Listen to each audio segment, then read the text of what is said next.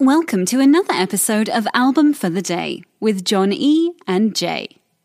Album for the day, December the 1st, as we begin a new theme of numbers, because we were thinking about y'all and wanted to rock it with like an advent calendar kind of a thing. I like that.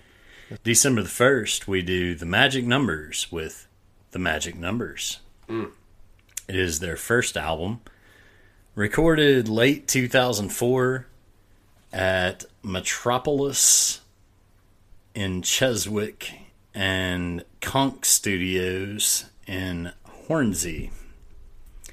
It is released June the 13th of 2005 in the UK and August the 2nd of 2005 everywhere else on Heavenly and EMI. It is the debut album from the Magic Numbers. It is two sets of brothers and sisters, Angela and Sean Gannon, and Michelle and Romeo Stoddart. This album was nominated for the Mercury Prize in 2005, and the qualifications for the Mercury Prize are has to be by a UK or Ireland majority band, and with over 50% of the members from Great Britain or Ireland.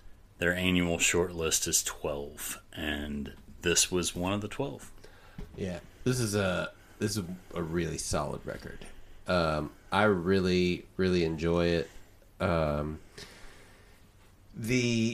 lead singer, Romeo Stoddart, it's kind of one of these like albums that's about like childhood dreams, love, that kind of thing. The songs, Morning's 11, Long Legs, like those are two of the songs that really got me into this album and that really pulled me in. And it was this thing of, I wasn't really sure where they were going. I wasn't sure like what to expect from it because a friend of mine actually recommended this band to me. So one thing that will actually reinforce that for you is when you're looking up the Magic Numbers and you want to take a look at the Magic Numbers and who's involved, make sure to look at the people who are the Magic Numbers. Mm-hmm. And you see that they don't care what they look like. They have a message to give to you. Oh, yeah. And it's like, it's one of those things that the elements that they have in this album and the things that they talk about are endearing to me, because it's kind of like the ultimate. This is going to sound weird. It's kind of like the ultimate high school album, where it's all like love gained, love lost. The song "Love Is Just a Game" is just that thing where it's kind of like they got a little bit older, but they're still talking about that high school love. Where it's more like where you're old enough to reflect upon that in a reflective kind of way, because at the time you've got 12,000 avenues of emotion coming in on you at the same time, but being able to look back on that when you're a little bit more mature. That is exactly and they have this like folk indie kind of style about them that makes things so. It's not like off key, but it's just a very interesting sound. What I said was it combines a number of indie traits and sounds with a bunch of elements of folk. It's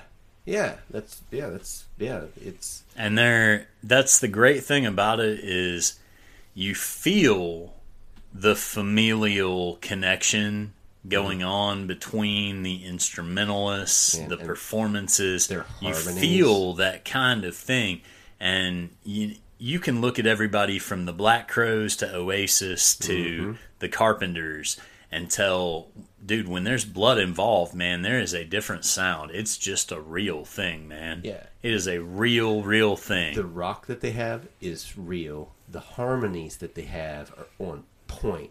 And their songwriting, it's almost like storytelling to You can me. make harmony with anybody, but when you've got the blood in there too, like there's physiological traits it's a that whole start to different- combine, and it turns into something that just really is not able to be duplicated without. Yeah, and this is just one of those albums to me.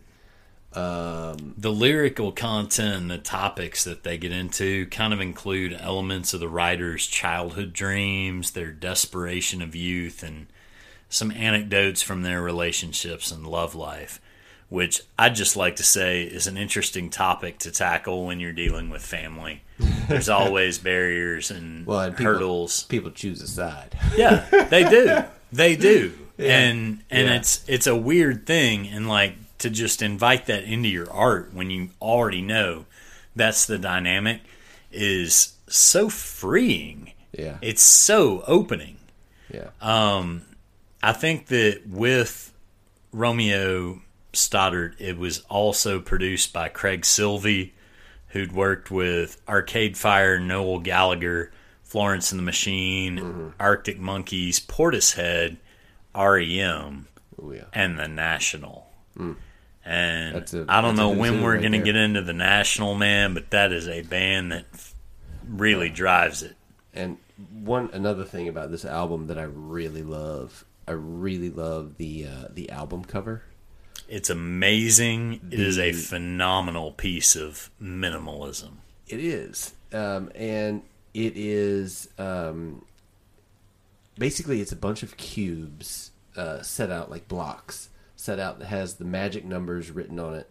But then it, like, to me, it almost looks like a family mural, like that people have on their walls. It's like a photo collage. Collages. And the like band name, check breaking it all these up. cubes out all together in one thing. Yeah, it is a really, really, really amazing layout. Really well thought out.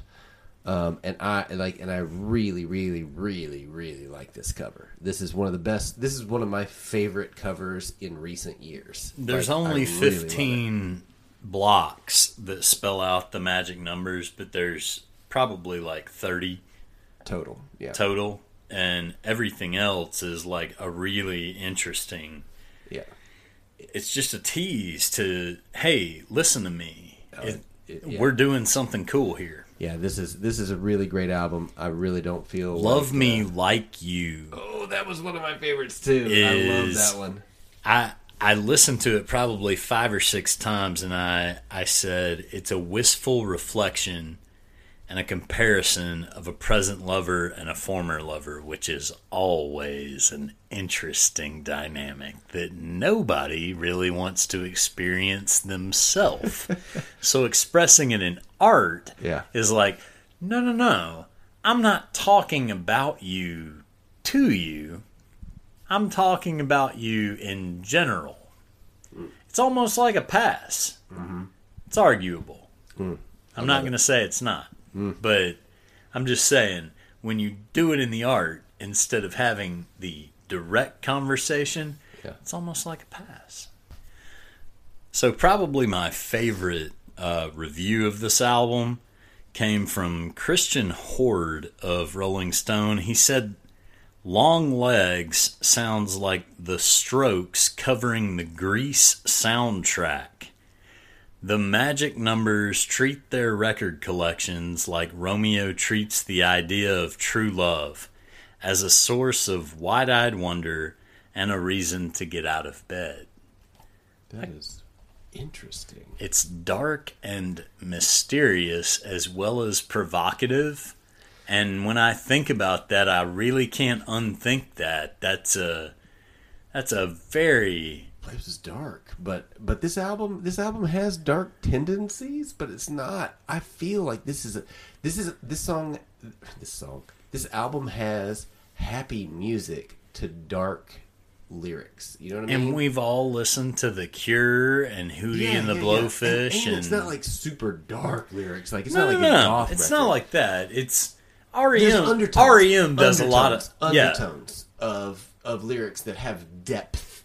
REM does a lot of the same things. Something on a bright side with something extremely grave that we're talking about. Yeah. And I felt like that a little bit of that came out in this album, which of course was released 16 years ago. They've done a number of things since then, and I feel like that kind of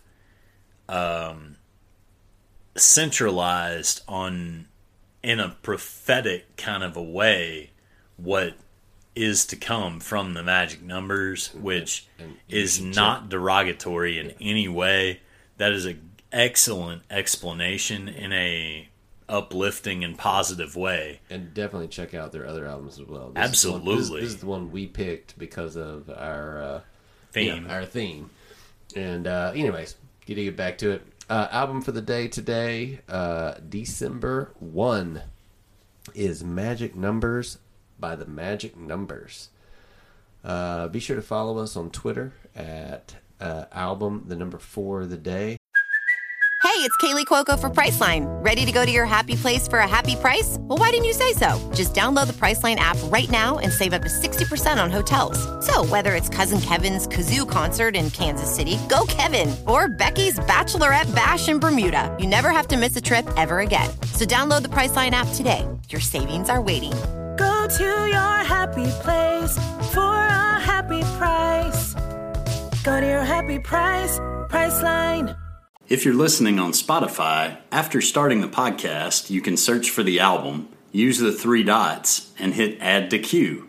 Now the album will start as soon as the episode ends. Woohoo!